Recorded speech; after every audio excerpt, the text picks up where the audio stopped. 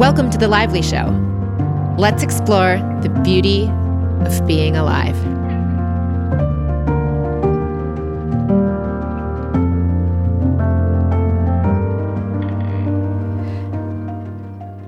Hello, my friends, and welcome to today's show. Today is episode 400. Can you believe it? Oh my goodness. We're almost 10 years into doing this show come February next year, but 400 episodes. What a wild ride we've had. If you want to hear something crazy, go back and listen to my voice on episode 1 versus right now. I sound like a chipmunk. So many things have changed, including my voice along this journey. And I just want to say, whether this is your first episode you're listening to or the 400th episode you're listening to, thank you so much for joining me on this very unpredictable, unexpected journey. When I started the show, I had a sincere intent to help anyone else like myself that was learning and growing and struggling along the way of being a human and trying to live a more intentional life. That was something that I already stumbled upon in my early part of the journey.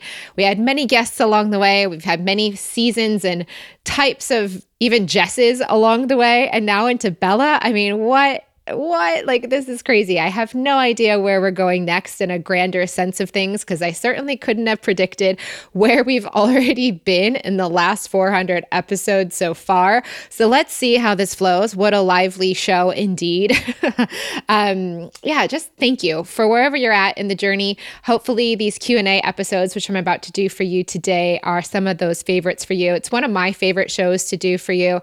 And actually, this is kind of an interesting little turning point. We have next week our next kind of wrap up episodes with Jennifer and Danielle for The Beauty of Life. We'll still be catching up with them a little bit later and checking in on how they're doing in the future. We also have a new variation on The Beauty of Life we want to go forward with into the next half of the year as well. Some more details on that next week. And as it flows, we have a new offering for anyone that's new to our world. So as A Lively World has made this huge era transition between Jess Lively, as I was known and named before, into the new chosen name of Bella Lively, there's been a lot of transitions in my own consciousness, obviously, and also the classes I've taught along the way. And though many longtime listeners have taken many classes that I've taught over the many years I've been doing things, we do know there are some people that will still continue to find us in A Lively World now and going forward into the future that kind of missed out on the whole Jess era of my reality. And so for those people that are brand new coming into this kind of community and might be interested in it, we decided to create an archive of all of the Jess Lively content. So all the classes I've ever taught as Jess Lively minus Life with Intention, I think, is the only one that's not included, just because that was like the baby class I did when I say baby, I was probably in my mid-20s then, but I feel like a baby compared to where I am now. So I think pretty much any class we have on our website that was taught as Jess Lively, any of those we still have the recordings of, those are included. There's 11 classes altogether. So you can go find out more. This is Flow with Intention, Magic Not Manual, C School, all the classics that you can think of that were taught. Bella Vita is even included in there. I think that might be one of the most recent final classes I taught as Jess or into this transitional phase. So feel free to go and peruse the 11 classes. There's a total 111 lessons in the bundle. How aligned is that? 11 classes, 111 lessons in the bundle. And that totals, because if you know my classes, and the new people won't really know this, I will sit for hours and help until I basically can't think straight, can't speak straight, or have to go to the bathroom or something in the variations thereof. So I have 288 hours of content in this bundle. It is the Lively Archive bundle. If you want to go check it out, it's at bellalively.com/lively archive. It is, like I said, the whole kitchen sink of Jess Lively's teaching and 288 hours of content. It is bundled for the next 88 hours of this 400 episode. From the point of this 400 episode going live for the next 88 hours, we're offering this offering for $888. So $888 US dollars. That comes down to $3.08 per hour of teaching. So pretty good deal when you look at it in the bigger picture of things. Many people that do our recordings, whether they're taking the classes live and listen into the recordings if they don't want to sit for 6 or 7 hours sometimes, as I can be known to do, they'll just listen as they're going on walks, doing errands. They kind of make it their alignment time. So by no means you have to sit and stare at the computer screen for 288 hours. You can just kind of have it on in the background of your life, as many of our class members have done over the years. I think we have something like 7,000 or 8,000 students that have taken our classes in this arena of stuff. So that's just incredible. And in the future, after the 88 hours is over, it'll go to the regular price of $9.99 for this mega bundle. And that comes out to $3.47 an hour. So still a pretty affordable price per hour if you break it down that much. So if you're really going to go all in, you can still get all of this at a really great deal. Otherwise, the classes are still going to be available individually. So if you just want one class, by no means, if you just want embodied alignment about finding that inner peace within your body space, that's obviously, you can still just get that, or you can do like unlimited aligned abundance, for example, but these are also included in the training. So if you want to, you're welcome to take the training. So now, aside from that, let's go into your Q&As, guys. I'm so excited. I love doing these so much. They're just like a way of connecting with you. Even if you've never taken a class, it's sometimes a chance for me to engage with, people that are listening. So thank you so much for your questions. Let's dive in. Number 1, Ellie Bennett says, "Hey Bella, I'd love to know your thoughts on good and evil. I understand the concept from a non-duality that there is no right or wrong, but it seems hard to deny the presence of evil in our world. Just something I've been mulling over and would love your thoughts." Well, I would say, yes, one of the trippy things that you learn from the inner voice is that there is no such thing as right or wrong to the inner voice. So to the inner voice's point of view, one of the classic line of questions I could ask anybody, and if I get them into their inner voice, they will say, is like they would be loved just as much as Oprah and just as much as someone very challenging to love, like the idea of Hitler or something. And I know that sounds so edgy. Even I do this all the time with my clients, but even saying that on a show, I just know that can be so triggering to minds, but is so triggering to minds to hear how the inner voice sees things. The inner voice doesn't put right and wrong people out there. It doesn't deny the sense of fear. And so one of the things I would say around evil is that this sounds like a quote I always think about from the Course in Miracles, which says, anything that is not love is a cry for healing or help. So anything that on the lens of the evilness of anything would be coming from a place of fear more than it would be of love. And so evilness is just someone who's very, very, very afraid. I know that sounds crazy to people. They're like, wait, how can someone that's doing something really aggressively evil, air quotes there, be afraid? They're like the ones, I should be afraid of the evil one, right? However, why is the evil one doing that? Because they're afraid. They're afraid of something, or they feel like they need to control, manipulate, and have power. Why? Because there's a sense of a lack of power inside themselves. If they knew that they were creating their own reality completely, they wouldn't need to control the others' realities because they know they wouldn't be limited by the others and needing their power in order to be successful. So it just doesn't compute logically. It also makes me think of that somebody that's the strongest person in the room doesn't have to prove it. I forget where I heard that quote a long time ago, but I always think of the actor from The Green Mile and how big and strong he is in most places. He doesn't probably have to prove he's the strongest. He just knows that he is. And as he is, he probably doesn't have too much to worry about in the sense of, let's say arm wrestling or something, because he knows he can. And so anybody that feels like they need to go out there to control will be doing it from a place of lack or feeling like they need to prove something. So I would say that really is a very quick summation of things that might be considered evil. It's just a lot of lack of clarity and a lot of fear. And that fear stems into needing controlling, manipulative behaviors of others in order to feel better in themselves. So that's at a very quick summary on that one. Not to say there aren't fearful people here, because there are many, many fearful people. And so in that case, it kind of all smooths it all out. Yes, those people acting in those ways are afraid of something, and therefore they need to go out there and battle something else outside themselves. But once they kind of conquer that inner connection and know their unlimited power within themselves, they don't need to go outside to a less effective source. As Abraham says, one that's aligned within themselves is more powerful than millions who are not. So the idea of having to control millions outside of yourself becomes irrelevant once you understand your unlimited nature within you. Okay, now we have Erica who said, "Hi Bella, love, love, love the joy and knowledge you bring to the world. My question sounds silly, but hoping I can explain it correctly. Sometimes when I'm struggling with a feeling or circumstance, I hear all is well, which of course resonates with me, and I am okay. At the end of the day, I am okay. But what I struggle with, I think it's my mind. It feels as if it rolls its eyes, and I go into the mode of, well, nothing matters anyways, which I know is technically true, but I want to manifest more abundance, joy, etc.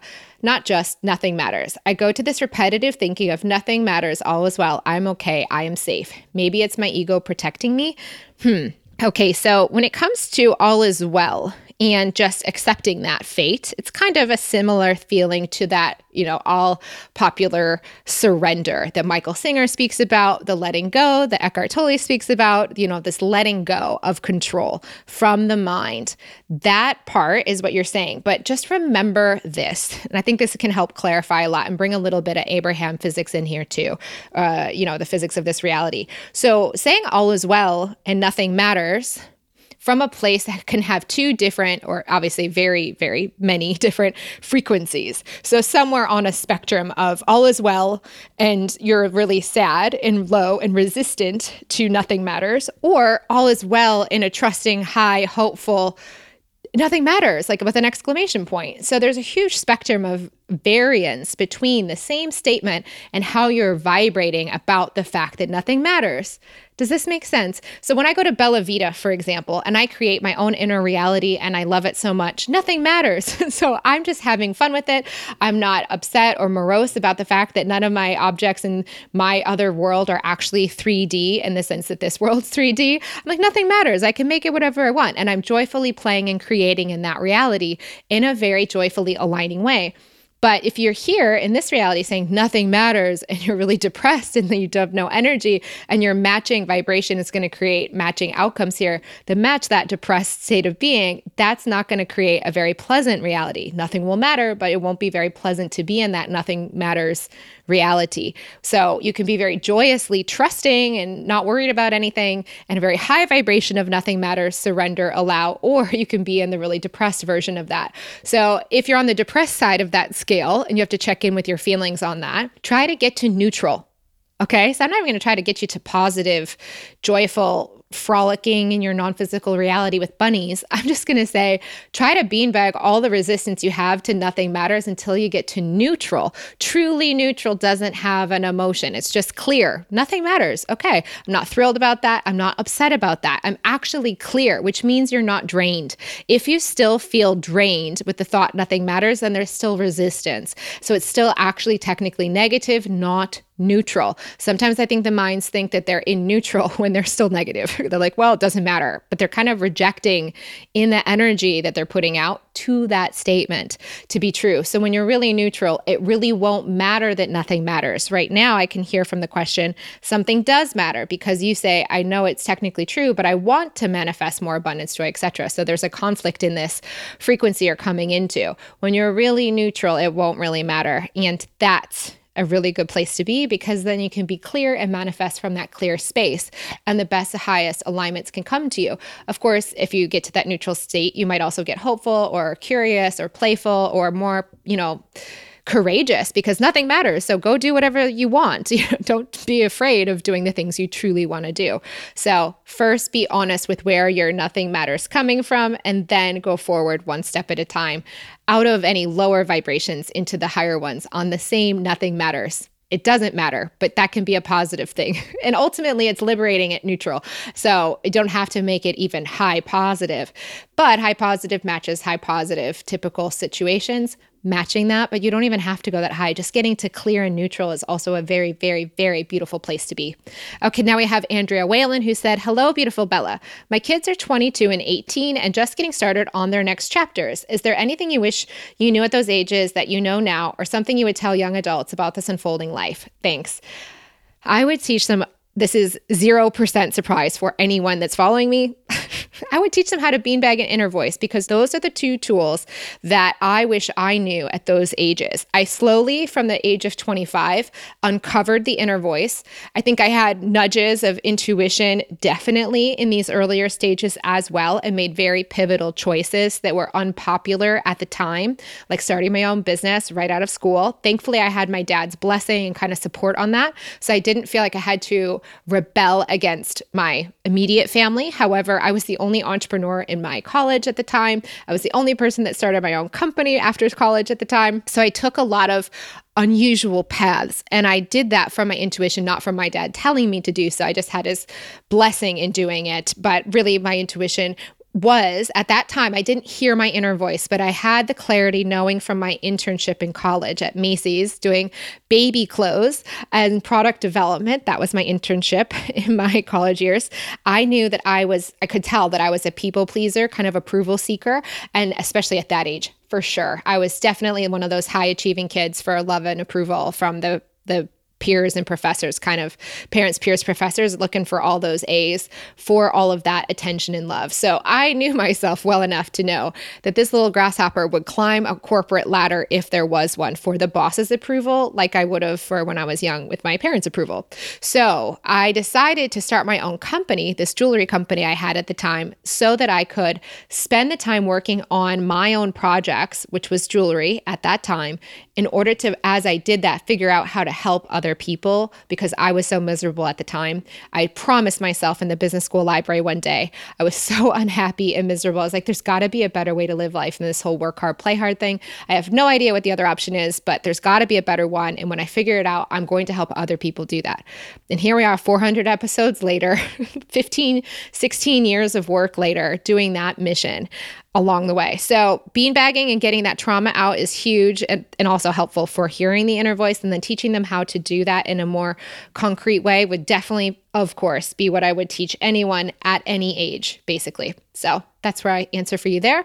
Emily Ciara Bellini said, "Hi, Bella. I'm curious about your thoughts on A Course in Miracles.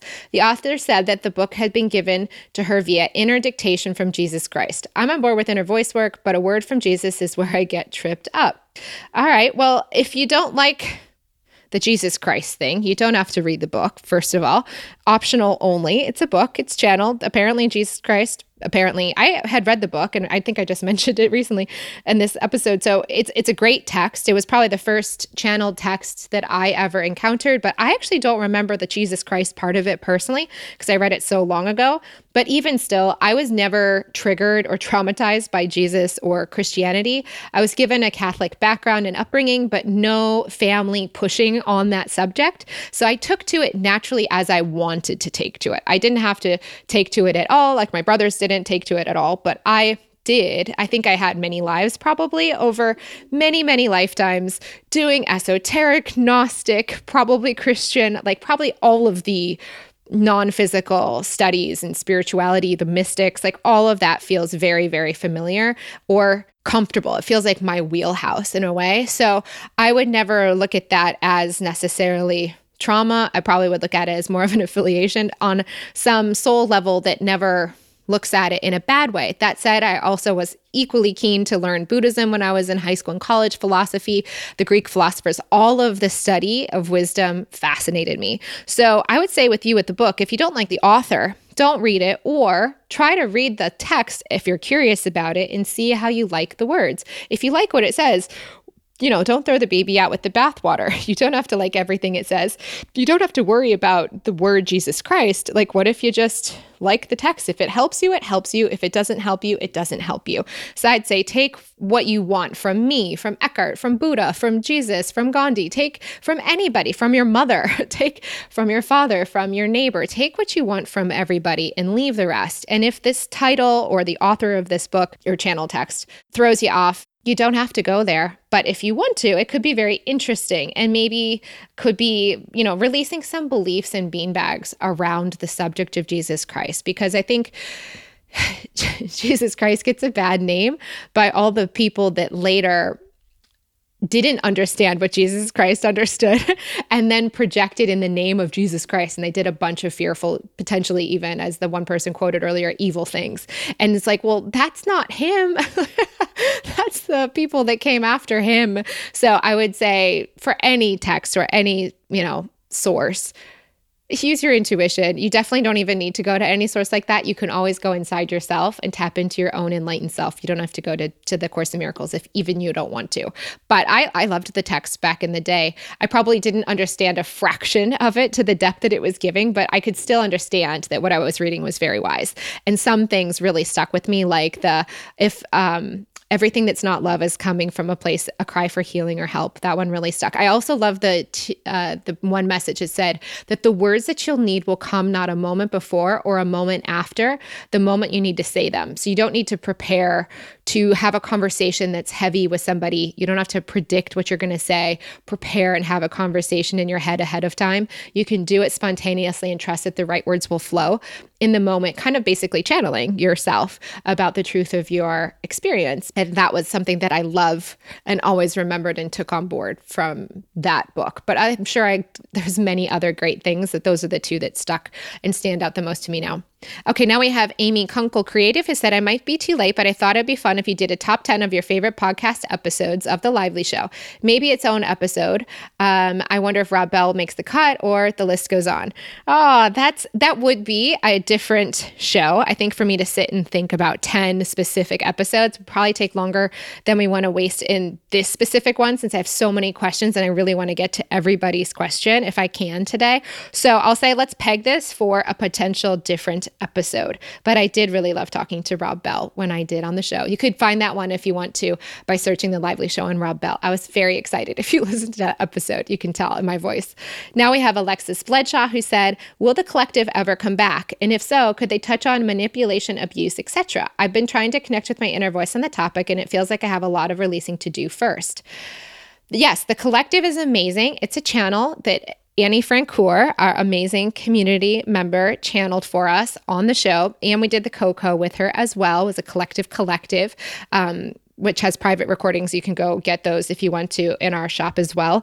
But will they come back? I've thought about that. I definitely would have them come on for a new specific topic. We covered so many other topics in the past. I actually have a topic that's not exactly this one, but I have another one that's on my mind that if it flows, when it flows, I may have them on for. So they may make a reappearance. So thank you for asking. Now we have Amy Johnston Photo, who said, can we ever know if we will get back together with someone or not? Or just trust that the universe expands for our highest good in whatever way that is, whether that's being back together or remaining apart?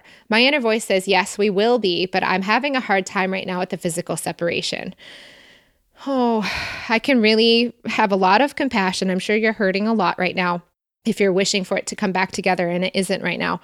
And it's interesting that you heard your inner voice say yes. And I guess you're just going to have to live step by step, day by day, and see if that actually happens or not.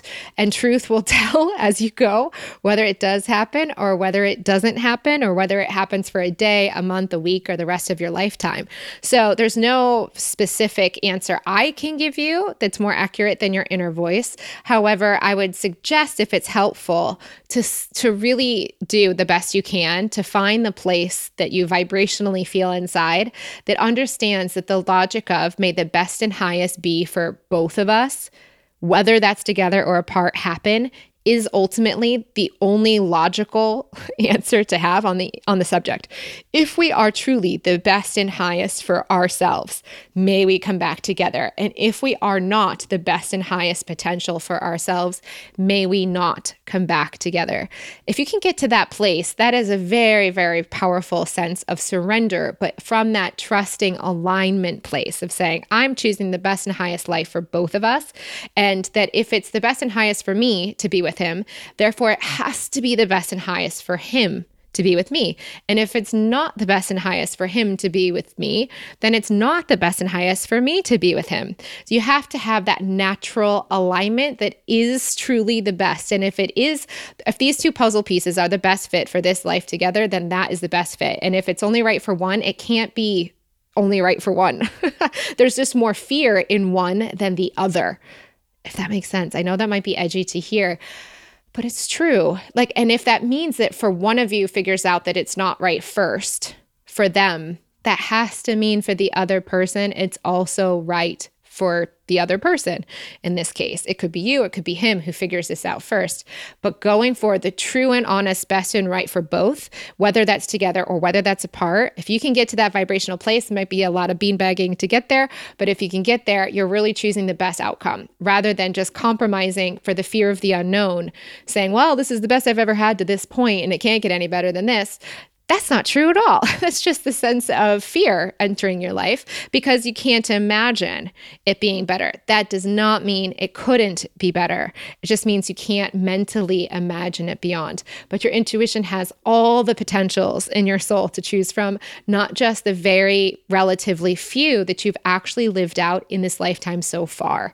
So yeah, trusting and allowing obviously becomes major stuff, but also very helpful when you're kind of really making those bets. Bet on your soul picking the highest potential from the entire storehouse of potentials rather than your mind in fear, just scrambling to what it last knew, especially if it's already ended. There might be good reasons that it ended and they could come back together, or it could be setting you both up for new and higher potentials going forward, together or apart. Now we have Candace Dawn West, who says, for Q&A, I'm curious how you approach things such as beauty from a toxicity standpoint, if that makes sense, such as beauty products containing ingredients that may be harmful, etc. Obviously, this could apply to food and household products. I'm assuming you trust your inner voice and don't worry about it, but I thought it'd be interesting to hear your thoughts and process. Yeah, so this is something I don't have any limiting stories about. I think when I was younger, I might have been more, I don't know. No, I don't even think I was very attached to this story when I was young too much either. When it's possible to have a beautiful, effective, natural product, that tends to be what I tend to gravitate towards naturally the most. But when there is a different, beautiful, effective product that may be considered or deemed quote unquote less natural by some people, but it works super, super well for me and I love using it. It's super aligning and brings so much joy. I don't worry about it. I just go with the best and highest. So I kind of go for a life of 10 out of 10. So I like the 10 out of 10 things of my life. And sometimes the 10 out of 10 is having ginger at night and black garlic in the morning and collagen powder. And then and then there's like self-tanning lotion that's not natural at all. And I put that on my body and it's still a 10 out of 10. I don't look at, it's about the joy the experience brings me. And I just don't have a lot of stories. I deleted a lot of the mass consciousness, limiting fears and beliefs around things and just go into my intuition basically and just do what makes me feel good. I think so many people are kind of drowning in information out there on the internet and in other people's brains that might be right for them and then feeling this kind of weird pressure to follow what other people say versus what their intuition guides them to. And I think that also you see that a lot with Abraham questions over the years when people ask about, I remember them talking about eating Oreos or Twix bars or something like that. And Abraham said, if you feel like it's what your body wants and it's the thing to eat, don't worry about it. Like anything for the most part, body can handle quite a bit if it's in alignment. But if it's not in alignment to something, don't eat it. If you think that like inorganic apples are really horrible for you and you really hold that belief truly, don't eat inorganic apples because your body's gonna respond to the belief that you're holding about it. So the beliefs are hugely impactful as much as the products themselves. So keeping that in mind, I think is also important. But yeah, I just don't hold the mass consciousness stories to a lot of things. I find that my intuition, even when it comes to like curly hair versus straight, my intuition's like, just love your hair, no matter how you do it. If you do it straight, you do it curly, it's up to you. It's the play of your life to choose what you want to do with it. Just love it. As long as you love what you're doing, that's the win. It's not like there's a right way or a wrong way. Just like we went back to good and evil. There's no like curly hair is good and straight hair is bad, or vice versa. It's just about choosing and loving your choices and playing from a place of love and expressing yourself with your products or your hairstyle or whatever, than it is to the judgment of other people on, let's say, for example, social media or YouTube. Okay, so now we're going to have Felicity, who says, how to introduce the most muggle of a spouse to their inner voice without them directly knowing what you're doing. He's resistant to change and efforts everything to death. Also, any specific suggestions for a family meditation app or practice, mostly to support a preteen middle school child? I don't have any suggestions for the family meditation app or practice because I haven't found one or come across one. I don't use meditation apps, so I don't know of any to suggest there. As far as the muggle of a spouse with their inner voice, I've done a lot of inner voicing with different people about similar subjects for themselves and their partners. And what I'm just going to summarize a lot of the findings I found from inner voices, that let's say, for example, the person I'm working with is a wife of a partner that is muggling things, and they want to influence them to do this kind of work like you're asking. The inner voice usually says to this person that's asking this kind of question that it's not up to them to try to make the other person do this kind of work. It's more about them embodying the work themselves from the pure joy of doing it for themselves and letting the spouse find their own way with it. Whether they do soon or later or what have you, the inner voice usually doesn't guide to taking any steps to secretly teaching them, other than living from this place in themselves authentically, the person that's doing the inner voicing, and staying from that place in themselves. But usually the inner voice of that person isn't bothered, like the mind of that person is, to the partner's behavior. So I'm going to let that be my answer as well, because obviously it's a really good one that is coming from inner voice on a very similar subject, but just probably from like 6 or 10 different people's inner voices on a subject like that I've listened to over the years. Now I have Rona, who says, hey, Bella, I have a question for you. How do you handle happiness? I know it's an odd question, but I've been finding it hard to let happiness be without sabotaging it. It just feels so foreign to me. And then another question. I feel like since I'm leading my life with more intuition, it's hard for me to commit to plans that are not in the near future. Any insights on that? Well, I'll say to the plans in the near future, I would say that definitely feels like a season I see some of my friends in, and a season of life that I also have been in. So there is a phase, I would call it in the spiral dynamics journey, like that yellow phase. There's a phase in there, I'm just making up a story, like between 20 and 45% of the way through that journey, there's this huge growth spurt that happens that kind of, or maybe it's like 70% of the way through the yellow journey, but there are phases where there's a lot of growth happening, a lot of rewiring happening, a lot more awareness coming in, and a lot more clearing out of the old archives of energy and emotion. And so that upswing and downswing of the emotions and the energy they have for the external world, they're very sensitized people. I also had sensitivities to food at that time. My skin was acting out like crazy. Like there's a lot of sensitivity. And that also can have to do, I find, with the introversion, extroversion of people too. So I would say just go through the flow of that. It's not unusual. When I see my friends going through that phase, I know I can't really count on their plans necessarily because they're unreliable for the phase that they're in. Some of them, it might just be how they've always been. But other times I used to be very reliable and dependable in that kind of way. And then I got to a place where I couldn't. Now I'm pretty good with the next week or two, but it's always up for the unknown. And I'm not afraid to cancel plans if it doesn't feel aligning. And I just honestly tell the other person the 100% truth that I don't feel well. And nobody I've ever had be upset at me for not feeling well and just telling them that 100% truth. So I just would say I can totally relate to that. I see it in my friends. I've seen it in myself in different phases, more and less. And still, I would just say, rest when you need to rest, sleep when you need to sleep, be gentle with yourself along the way. And those growth spurts of consciousness keep happening. And sometimes things get steadier. Sometimes they get a little more unpredictable. It's all okay, whichever way it's coming. As far as handling happiness, I mean, you ask how I handle happiness. I don't think I self-sabotage it mentally. I don't think my mind identifies any self-sabotaging, but it sounds like you might be doing that because it's foreign. I would just watch that pattern of trying to self-sabotage rather than make it wrong. Say, oh my gosh, there is a part of me that's trying to self-sabotage. That's so interesting. Don't judge it.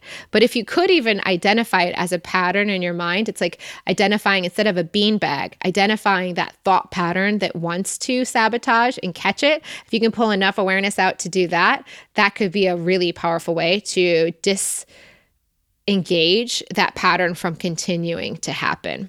Okay, so now we have Megan Stafford, who said, "Hey Bella, would love to know about when you were in cocoon phase, and I recall you saying at times you were bored with this reality and you were ready to die to experience the next.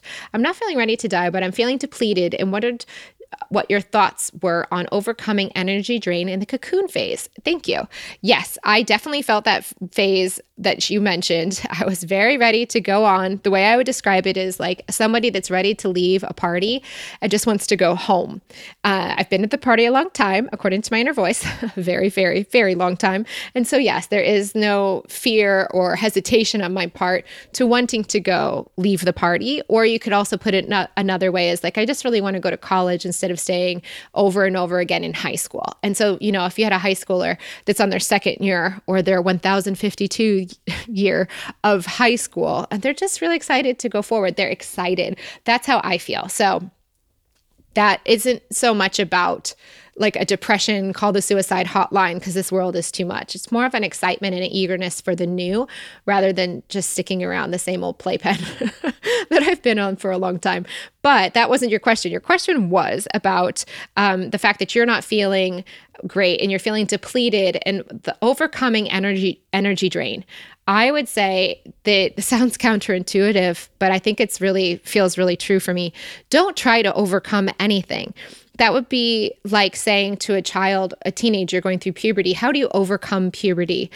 Or if you have a first trimester mother, how do you overcome being tired in the first trimester of your pregnancy? It's more about just being able to gracefully go through the experience with as much compassion and comfort as possible. So for you, I would actually say, don't try to overcome the energy drain and psych yourself up into some crazy energy level or something. Don't try to Tony Robbins your energy into some state of being that's not what it is. At that stage of the journey, if you're really in a cocoon phase that's really going forward in the journey, it's not about psyching your mind up and your energy up to go forward in a mental, efforted way. It's about allowing the journey to unfold just like you do with a first trimester or a teenager that sleeps a lot. Like, take the rest you need, sleep when you need to sleep, be gentle, eat the foods that feel comforting and good to you, not from your mind and depression, of course, but from your gentleness of your inner voice's love and guidance for you. Be gentle in that phase. It may not last forever. So I really sincerely doubt it will last forever. So it's more about just being gentle as you're in it. The ebbs and the flows, I think, are just kind of generally unknown to most people because so few people have gotten to those phases to know that they're normal and that they won't stay that way forever. So let me just say, for those that are, excited to hear it, it won't last forever. Like that feeling of being flaky and unpredictable because your energy is so up and down, or the energy drain that you're just mentioning here. It's okay. It's so okay. All right. Now we have, someone who wants to be anonymous and says, "I'm a homebody, but I often feel so much joy when I drag myself out for little adventures. Because it's always a it will be fun once I get there situation, it rarely feels aligned to get ready and leave the house and go somewhere. I have to really force myself until I actually arrive where I'm going. Has this ever happened to you? Do you think it means I should just stay home until it feels more aligning to leave, or is it just missing out on the day's highest joy?" I would talk to your inner voice about this and see if there is a past life situation that's afraid of leaving the house. I know that sounds so weird, but I've just seen so many situations unfold where there might be something deeper at play. This could be the case. It may not. If you're very new to this stuff, that might be a little bit kind of unhelpful, to be honest, because you might not be that connected to your inner voice. You might be highly suspect about the idea of even having past lives. So your mind being able to open it up enough and then even to know what to do with that information might be questionable. But there is a chance that this feeling of fear of leaving the house is actually stopping you from something deeper than your mind in this reality. There also, as another answer, could be beanbag beanbags on the getting ready thing, or it could just be that your inner voice wants to stay home. So I would ask your inner voice which of the three is right for you on the subject, and then go with what your inner voice says and ask 10 more questions to whatever answer it gives. Like, how do I let go of the past life or help that part so that I don't have to feel this in myself anymore, if that's the answer you get. Or if you have beanbags and it's just this life and you have these weird old stories and emotions to release so that you can just get ready in peace without these beanbags blocking you, then let that be your inner voice inquiry. And if it's saying, no, it doesn't want to leave that day, the house, then have the courage to, ask inner voice, what do you want to do in the house instead? And just let it all be okay. For me, I don't know if this is helpful for anyone, but I have, for the last many months, actually ever since I've been in London, since February, I have spent, and even in Sydney, I think this was happening, I've had about 1 day a week that I've just stayed in the house all day, as if it's COVID quarantine, although it's not, it's just my elected choice. But I have found I think it's some of my happiest days, actually. Most peaceful, happy days are just in my house by myself all day.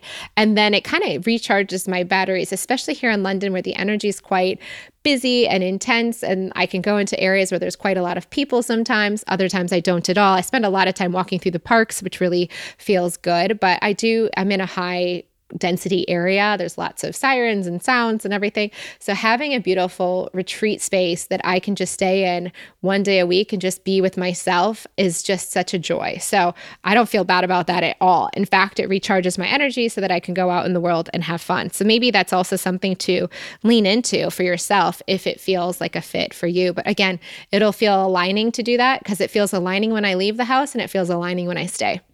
Now we have Julia, who said, do people always feel their beanbags in very specific location and in a certain shape?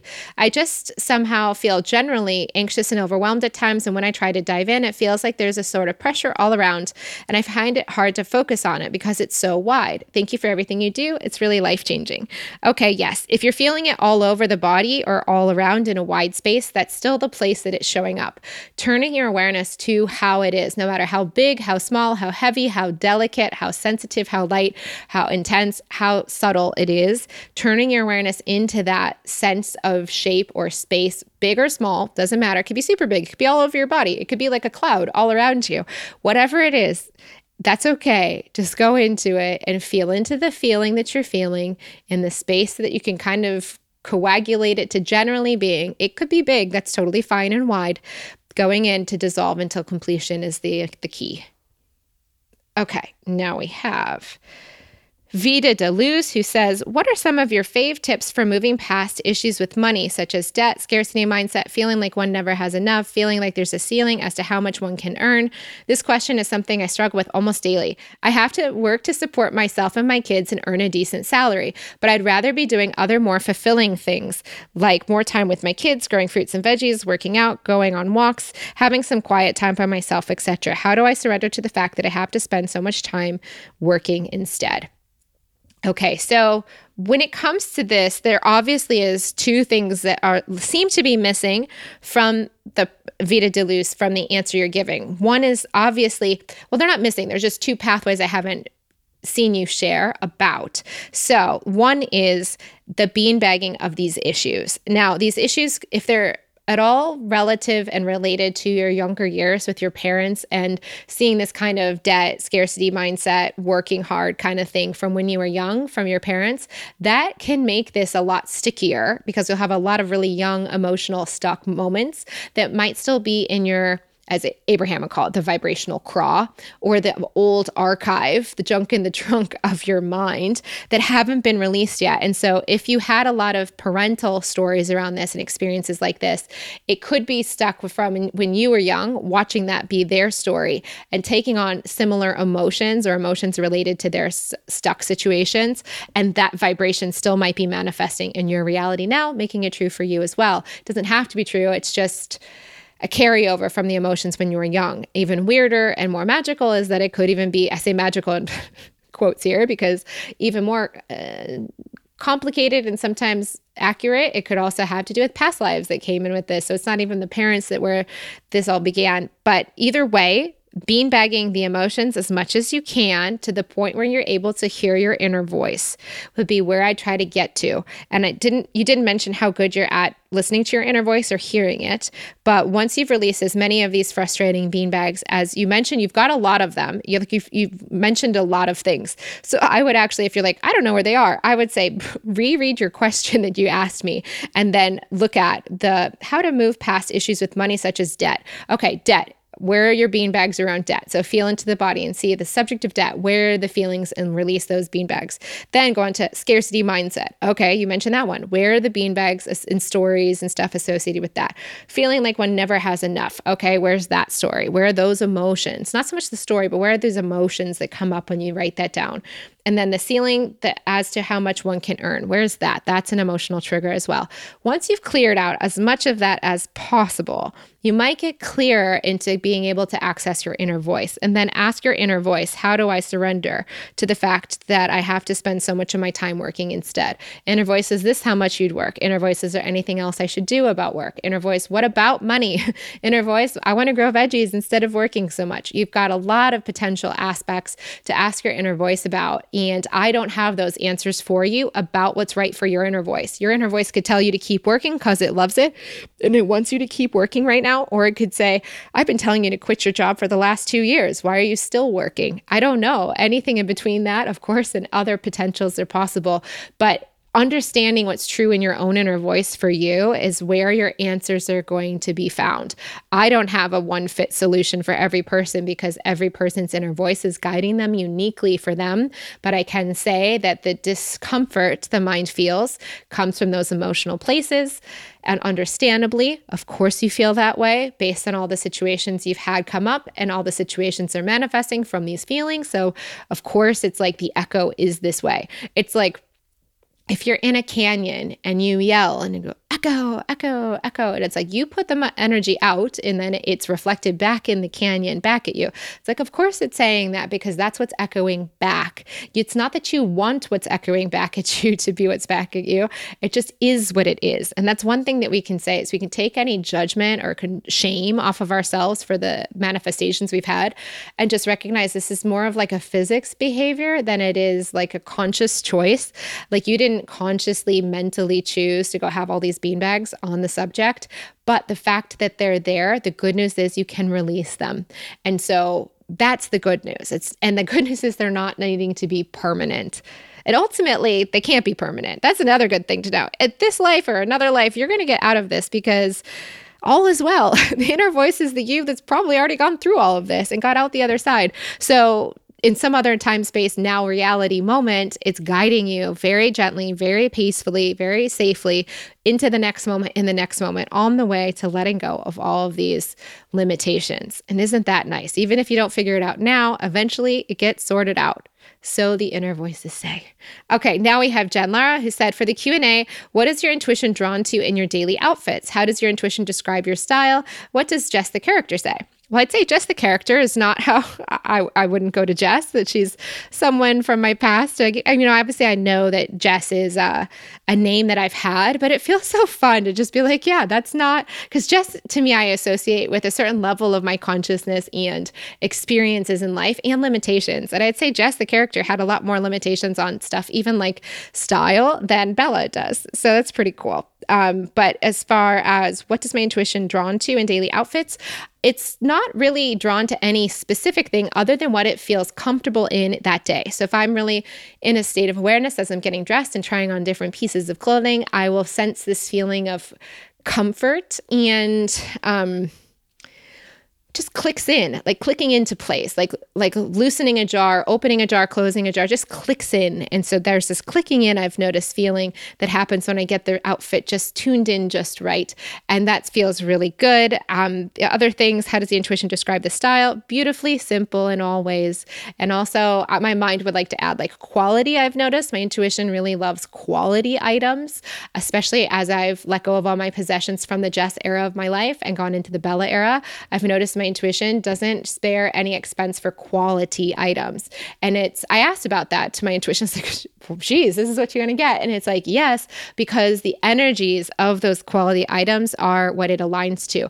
It's not always price related, but often in our reality right now, a lot of times, not all times, a lot of times, quality and price go together. There's a lot of times where there's lower prices now in certain things, but the quality also is lower. And other times it's not. Like I have this one, for example, Uniqlo sling bag that everybody has. It's a very popular bag style and it suits me so well and it works so well and it wasn't very expensive, but the quality is still really good. So it's not always price related, but it loves energy and quality. So that's something that I've noticed.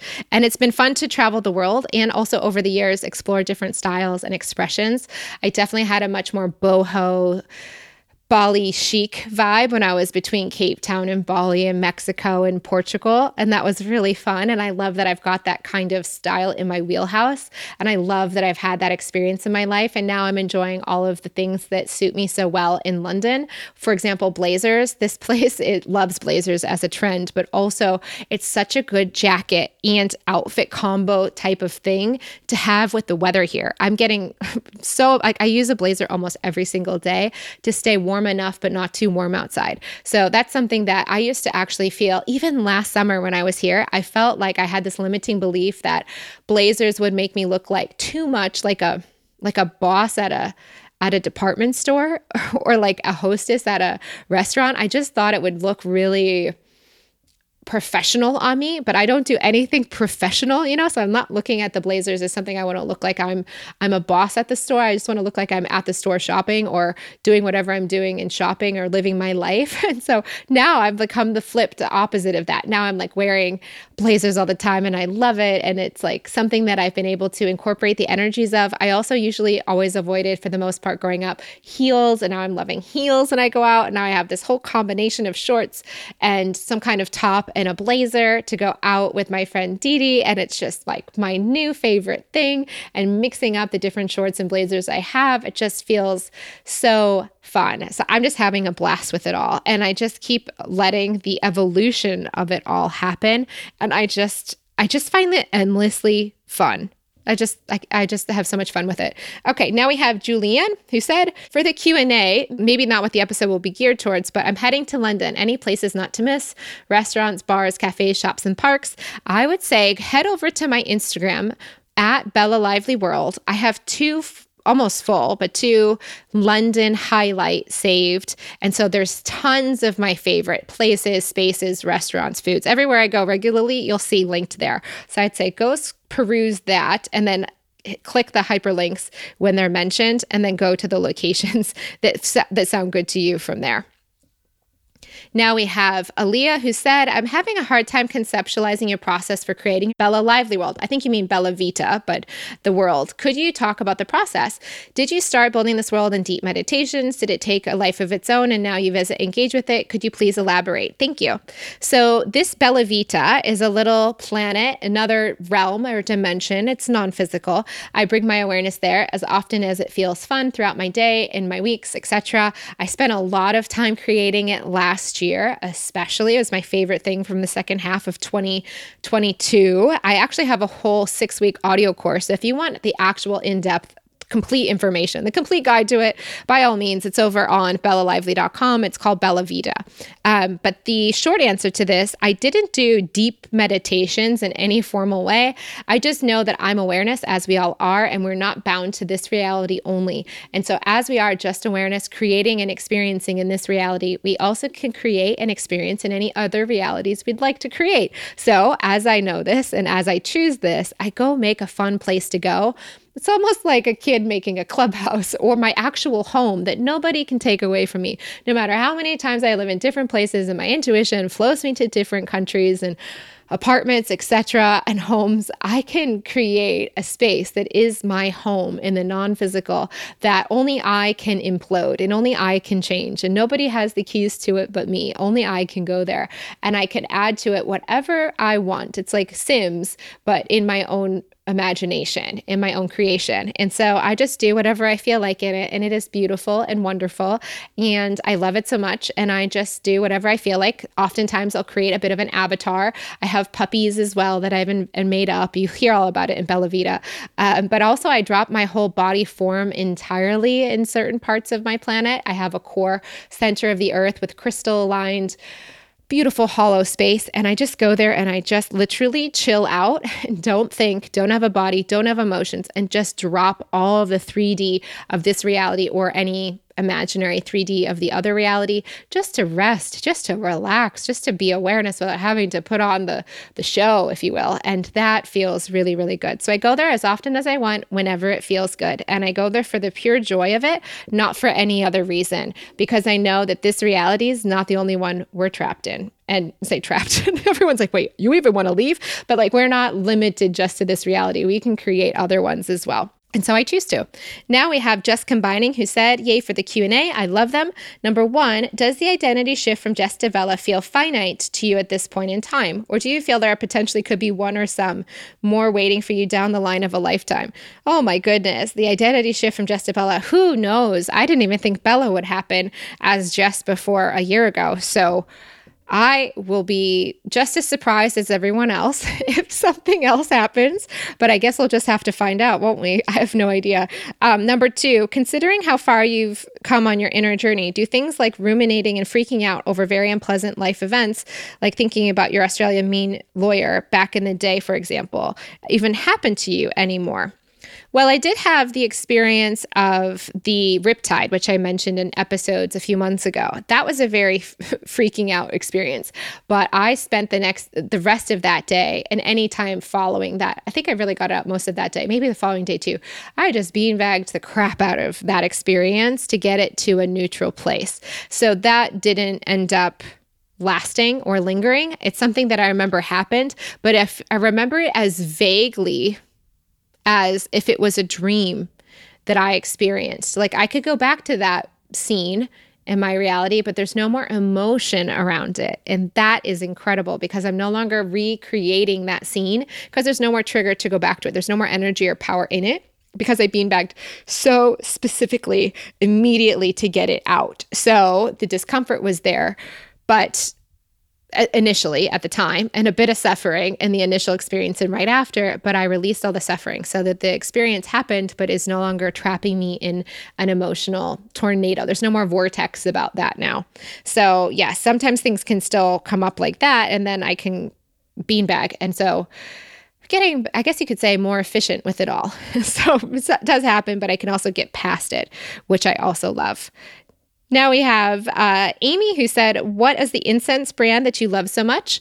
I have 2. I like Gentle Habits, which is an Australian brand, and I like Boda, which is a Los Angeles brand. The Boda is an incense with smokelessness to it. So when you light it, it doesn't create smoke, which I like because the scents are wonderful, but also I can do a podcast, for example, and I won't be coughing from the smoke, but I also love the smoke effect and seeing it in my flat and just seeing it curly cues and watching it light up into the air. So the Gentle Habits, which does do like the traditional smoking style of incense, I also like using, just not when I'm podcasting particularly, but I just love both of them. Their branding is beautiful for both. And the Gentle Habits owner is super sweet and approachable. She has some amazing other products as well that aren't just incense related, like bath oils and lotions. She even sent me some kindly when she saw me raving. I bought like 8 boxes of her incense at stores, and then I linked to her on Instagram. And so she sent me some lotion. I think I already had the lotion, but she sent me some more, which was really nice. And I just think her branding and her products smell and work so well. So highly recommend if you're in Australia. I even know some lively community people figured out from my stories the love for the Gentle Habits, and they bought it themselves for America, which is cute. So I guess you can get it there. You just have to get it imported, but it's possible. Now we have Paige Schultz, who said, hi, Bella. I know you always say that suffering is optional, but I'm curious if you make a distinction between suffering and discomfort. Do you see discomfort as necessary part of growth, or is that paradigm that can be shifted too? I think that discomfort in this reality can be both suffering and discomfort can both be experienced. But I'm going to kind of pull an Eckhart Tolle on you on this and say that discomfort, like physical pain, for example, is uncomfortable, but the suffering from physical pain would be, as Eckhart would define it, emotional. So the emotional and physical pain, so the emotional suffering or physical pain are parts of this reality, but how much we stay stuck in either of them is changeable, is shiftable, but they both still exist. Kind of like they're both keys on the emotional keyboard or physical reality landscape. They're both things that could happen, or keys on your keyboard. How much you actually press those buttons in your reality is much more choosable. You don't avoid the key, but you don't have to keep pressing the key all the time and hold it down forever. Just make that the only note you play. So that's more the way he always talks about suffering being optional. And I've noticed a few different experiences in the last few days where I've probably like 3 where I've been noticing, wow, my mind might have a preference or a story on something, but the emotions that might have in the past been connected to that same situation aren't triggering emotions. Like the suffering's not happening, the emotion's not going. And I was like, oh, this is freedom. This is nice. I love this. Like, it's so nice to be able to be clear without having to drag around the emotion behind it. Just be able to be in the duality of reality without so much emotional suffering. These weren't like huge deals, but like just even the minor amount that would have otherwise in the past been there was nice to see. It was just like, this is more peaceful. I can still have the same preference in the mind, but I don't have to have the emotional juggernaut energy kind of behind it. So as far as could it be shifted to the discomfort, I think we can reinterpret and reperceive the growth. And so in that sense, it can be changed.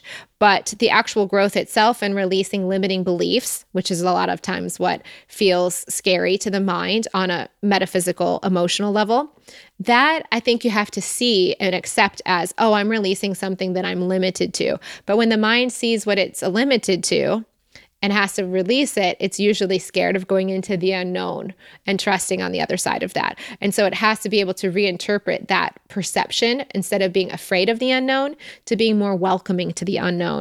And I think if that can happen, then yes, it can be shifted, but how willing and able minds are to taking that shift of perception on is variable between the individual themselves. So some people could do it. And I think the more people that do shift that perception to being comfortable or feeling that the unknown is potentially safe or benevolent or positive, then the more people will also follow along kind of mass consciousness style into a general trend. But right now the trend has been to be afraid of the unknown. And so it then fears releasing the limiting beliefs, and then it fears and it interprets that discomfort of growth as suffering and as emotionally difficult. So great question, Paige. That's a really good question. Okay, there we have it, guys. Oh my goodness. 1 hour on the dot as I do this. What a joy. Thank you all so much for sending in your questions. Thank you as always for listening. I'm very excited to go into this new era, the A Lively World era, as we are now in, but also into what is on the other side after we release the Beauty of Life episodes next week. I've got some fun new ideas. I've got another friend for you to meet who you haven't met yet. I think Jess, the friend that you guys loved so much hearing me talk to, may also make a reappearance. I'll be doing some more solo shows if you like those as well. I love doing them, so I hope you like them too. And yeah, let's see where it flows from here. Whether you've been listening from episode 1 or this is your first one, may something wonderful happen to you today.